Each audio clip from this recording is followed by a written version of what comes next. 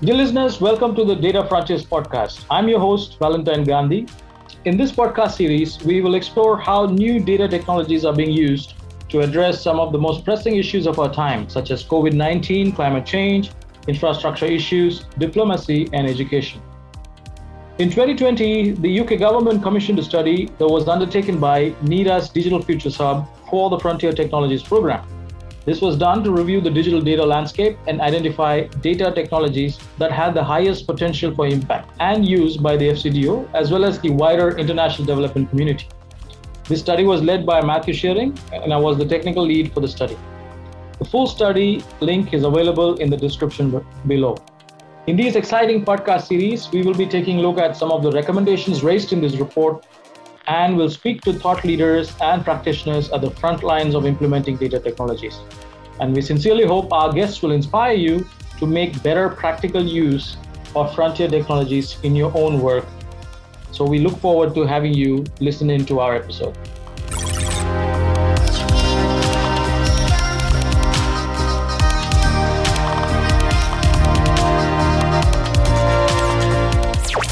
I'm very pleased to say that joining us today is Her Excellency Harriet Cross, the High Commissioner of the UK to Trinidad and Tobago. Harriet has been member of Her Majesty's Diplomatic Service for 23 years. Dear Harriet, it's a pleasure to have you with us today in the studio. Thank you for the invitation. I'm looking forward to the conversation. Thank you so much. To begin our conversation, can you tell us briefly about your exposure to data science and emerging tools? I mean, as a diplomat, you're in the forefront of things that happen on behalf of the UK government in the country that you're posted. So how did you get into this conversation about using emerging frontier data techniques, whether it's big data or AI or any of the tools that interest you? Maybe you can give us a brief introduction to your interest area in this. Yeah, I think as a diplomat, I think I'd always used data one way or another in my work, particularly when I was at the UK mission to the UN, when we were running resolutions on various different issues. It's really important actually to have the data on things like that. For example, we ran the anti-death penalty resolution, and data in a situation like that is really, really important to back up your arguments, for example.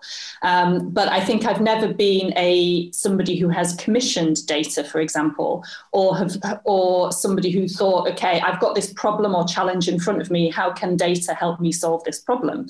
As the Foreign and Commonwealth Office has recently merged with Department for International Development and become the FCDO, there's a lot of change happening in the organisation, and we're also looking to take what we can from so, for example, the Foreign Office wants to take some of the specialisation from DFID and help former Foreign Office diplomats be as skilled in data as DFID experts, former DFID experts are.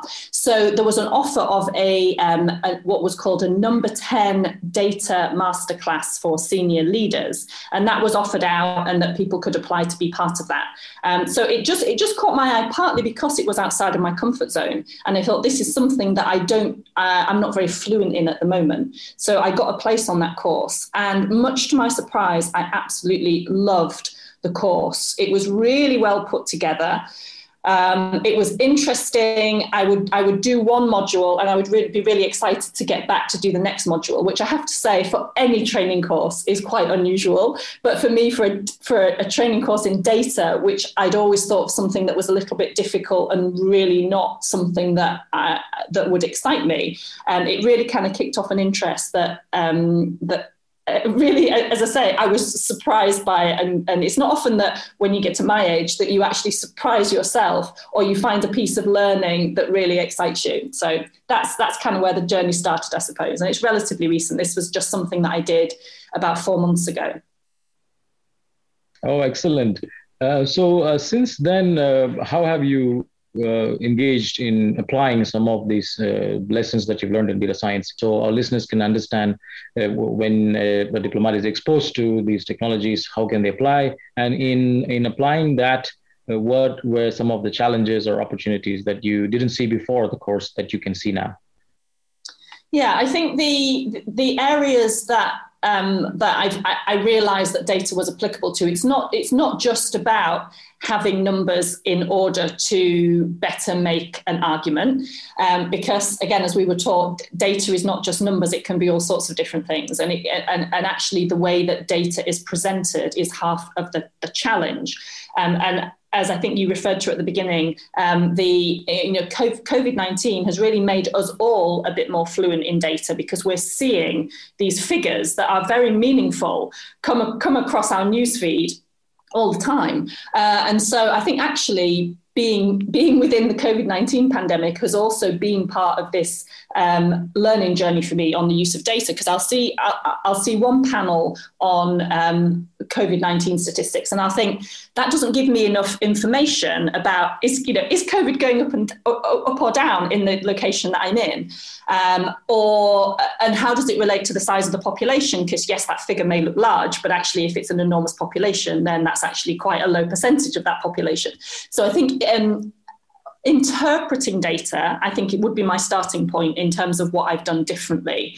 I've kind of interrogated the data a bit more rather than just taking it on face value that, yeah, there's a number. It appears to be telling me that this is a large number and that I should be worried. But actually, the course taught me that is that actually, because, there's lies, damn lies, and then there's statistics. So I think that has helped me understand and present data a bit more effectively. So when people are asking me, I'm currently in Trinidad and Tobago, people are always, what are COVID rates there like? I feel like when I send that information back to London, I'm a lot more careful about how it's presented, how it's contextualized, and how easily accessible it is to people who are not experts in either Trinidad and Tobago or COVID-19 or data. So I'd say that was my starting point. I think secondly, as a diplomat, you're often really a storyteller. You're this whole question of soft power and public diplomacy being a big part of what we do. And so I think I'm spending more time thinking about when I'm telling a story, which might be about, today is the Global Day of Trans Visibility, for example. So, and the UK has got a good story to tell on LGBTQ rights and the work we do domestically and globally on that issue. So for me, on the first off, that for me is a story that I would normally tell in words about what the UK is doing globally, and words and pictures. So now I'm thinking, okay, how can I bring data into the story I'm telling about promotion of the rights of LGBTQ people around the world? So, and when we finish this conversation, I'm going to go away and I'm going to, in addition to the human stories that I've shared on social media on this issue, I'll go back and make sure that I add some hard data into that, partly because it's more persuasive, but partly I recognise that there are some people who just like their information in a form that includes hard data. Some people like the softer, I just want to hear somebody talking about this issue. So that's part of it. And then I'd say, finally, I'm also looking at how we can use data to improve our processes kind of internally. So as an ambassador, you've got an outward-facing role and inward-facing role. And some of it's kind of super exciting and kind of sexy, and you're sort of talking about these really hardcore issues. But equally importantly, frankly, you're looking at, how is my carpool running in the High Commission? Are we using money effectively? Are we using taxpayers' money effectively? Is there any wastage? So I would like increasingly to use data and to compare data across High Commissions. So one thing we did on the course was to look at the NHS model hospital, which allowed different hospitals to kind of monitor their performance against hospitals that were seen to be using resources very effectively, doing operations in such a way that had better outcomes than others, and using data to interrogate why they were the leading hospital in different areas. So, as I say, use of fuel in embassy cars. Okay, it's a genuinely serious issue because it fits into our climate objectives and climate challenges, and we can't just tell other countries you've got to do better. If at a very micro local level we can use petrol more effectively, then we're contributing to the greater whole and putting our money where our mouth is. So, I'd like to think how can I compare data with a High Commission or an embassy of a similar size to mine with similar factors and say, okay, they're using fuel differently. What does that mean? And how can I change the way I do things? I'm pretty sure our FCDO colleagues or data science experts who are listening to it will reach out to you, because these are excellent examples of both at the macro and micro level, how data science can help you, not only in outward facing roles or the things that you have to do as an ambassador, as a high commissioner, but also even to manage your high commission and on a daily decision basis. Just to follow on, you mentioned social media. Some of the ways in which emerging data is used is quick information, and also from sources that are originally not intended for a particular purpose, let's say Twitter or Facebook. And these are not collected, let's say, to manage a project or manage an intervention, but you still use them and adapt them. As a high commissioner, how much would you say you can rely on these sources, or would you trust these sources, let's say sentiment analysis of a particular project's view in Trinidad and Tobago? Or maybe you're introducing, or the British High Commission is introducing a project and you want to track the people's emotions or the sentiments and what they're saying in the internet about a particular project. But how would you, as an ambassador, rely and use such data? And what do you think should be done to ensure that this data is actually useful for someone in your capacity? Yeah.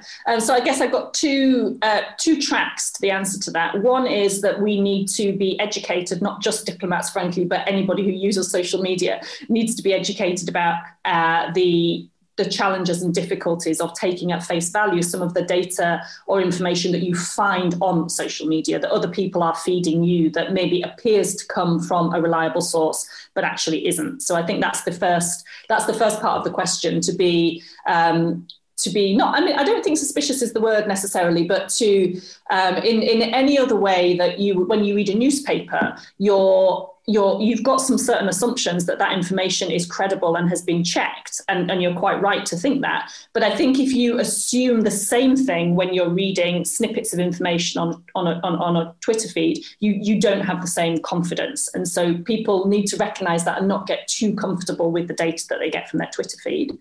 But secondly, I think actually using social media to monitor and evaluate in quite a scientific way activities that we do is really quite exciting. So, and as I say, I'm less of a sort of hardcore project person, so I'll sort of slightly put that aside. But for example, say we're often asked, do you, less so now in COVID, but would you like a ministerial visit? Would it be helpful for you to have, for example, the president of COP26 coming to visit Trinidad and Tobago? How about somebody who came to talk about trade, one of the trade ministers? And so you kind of make an assessment. Oh, yeah, I think that person could usefully do X, Y, or Z. But then if you could evaluate a little bit more scientifically what the impact of that visit was. And frankly, we do care about what social media says, because it is quite a good reflection of people's kind of immediate response to something. So if we could gather that information, and I know it's possible, but actually, my team don't yet have the tools to be able to do this in country. What were people saying about that particular visit? Was it positive or was it negative? Did the opinions of people change as a result of that visit? So was it worthwhile doing? And you can take particular words and get a sense of whether people were talking about it in a good way. So I think that's definitely worth doing. And I think it's something that we should get into the habit of doing, even again, on a micro level. If I decide to get behind a particular campaign or do a project with the TT police force, how is that viewed? Is it generating additional ideas? That's also something that's really important to me. Of course, projects need to be sustainable, but if they can kick off other things and empower other people to do things, then that's also a measure of success. So again, I'd like to be able to interrogate social media. And I think it's relatively easy. And actually, this is an example of something that I have kicked off. I've asked our kind of social media and communications leads within the region to provide some training, not just for our social media experts, but for high commissioners and senior leaders who can then, so they know what to ask for. So that's always a challenge. The data capability might be there, but nobody's asked that sort of junior person to gather that information and to present it in a way that senior leader will use for kind of bigger picture, more strategic purposes. So I think teaching senior leaders how to ask for data that's very easily out there is definitely something that needs to happen in a more, it needs to be part of every training course that we do as a senior leader, and we're not quite there yet. Yeah, I mean, something related to what you're just saying. Often technologies, at least in the ones that I worked in and I read around with my colleagues, technologies fail to have a uptake or adoption, largely because it's presented as a silver bullet or as a hammer looking for a nail kind of or a problem or a solution looking for a problem kind of a situation. And you've just demonstrated with the list of case studies and problems that can be solved in just this conversation. And it kind of proves what I've always believed, that data science or emerging technology should be led by people who are out there in the field, development professionals, diplomat and executives who deal with human development issues and who can actually bring it. And some of the best data scientists I know are usually just using someone to click on a particular ad. They use their bright minds rather than solving major problems. I mean, if you take one of these major companies, the best minds are sitting there and making sure you click on a YouTube link rather than solving the problems that you just listed. To that effect, the British government is also doing, like with the data science campus. Yesterday, we spoke to our colleagues there and on what they're doing to reach out the aisle. You just mentioned a few examples. And then I recently, Julia just shared a link about the civil service data challenge. So these are starting to happen. But knowing what we've discussed so far and knowing what you know in data science, can you give some suggestions on people who organize these reaching across the aisle, whether it's a workshop or a masterclass or even data challenges? What are some of the things they can do? Maybe a couple of points on to ensure that they really reach out to those who are dealing with real world problems and how the technology can solve them. What can they do to reach across the aisle? I guess first I would say assume that the knowledge is basic. I think sometimes that's the challenge, that if data experts speak to generalists and they make too many assumptions about what you already understand, and occasionally senior people will not want to expose their lack of knowledge. So they might just be like, yeah, that all sounds good. And then they don't engage and come back and you think, oh, that's because they weren't interested. But actually, maybe it's because they didn't actually understand the technology or the capability there. So I think kind of, data science for idiots is the way forward. And I'm speaking on my own behalf as to when you're speaking to senior leaders. There are some people who are very fluent in data. I'm not one of them. So go slowly. And I think always because as a High Commission, we've got a what we call a country plan, a country business plan, setting out our goals and objectives. So as a data person, if you come in and say, look, you're going to be better able to achieve this if way over here we do this, and you sort of set out the path for how that connects to achieving that bigger goal, and that's it's a conversation and a dialogue, and you should feel that you can have collaborative conversations where you say, okay, this is a capability. I don't know how it's going to be able to achieve that goal, but maybe you as senior leader do. So let's talk about it. So feeling bold enough to make those suggestions is also really important. And not to, even if other people are labeling you as, oh, that's just the data expert, make sure that people understand that you are a lot more than that, and that you can be part of solving bigger problems.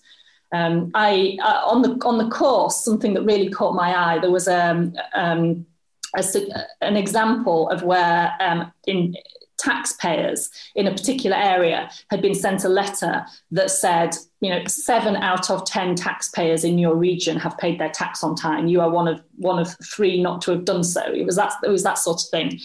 And apparently it was psychologically really effective, and it really had made a big difference.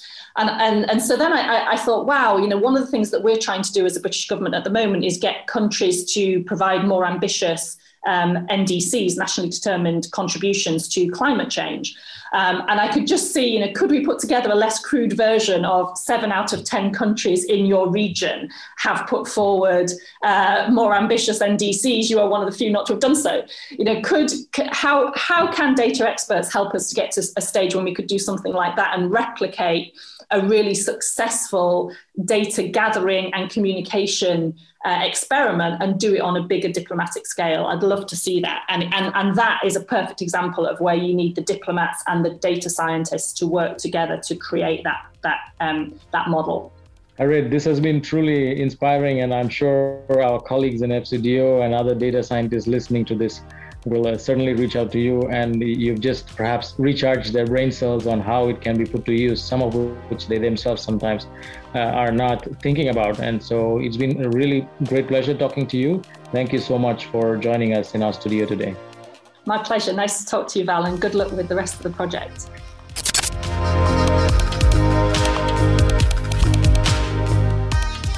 Dear listeners, thanks again for listening to this episode of the Data Frontier podcast. If you wish to learn more about the work of our guests, please check out the links in the description. I would also encourage you to check out the full Frontier Data Study, which can also be found in the link below. This podcast is funded by the FCDO, and I would like to thank Matthew McConaughey, the podcast content lead, and many thanks to our producers Ben Walker and David Vigoro. Please do check out our other episodes in this podcast series and get in touch with us if you wish to learn more or partner up on any projects. Contact information to reach us is also in the description. Thanks so much for listening, and have a great evening or day wherever in the part of the world that you're joining us from. Thank you.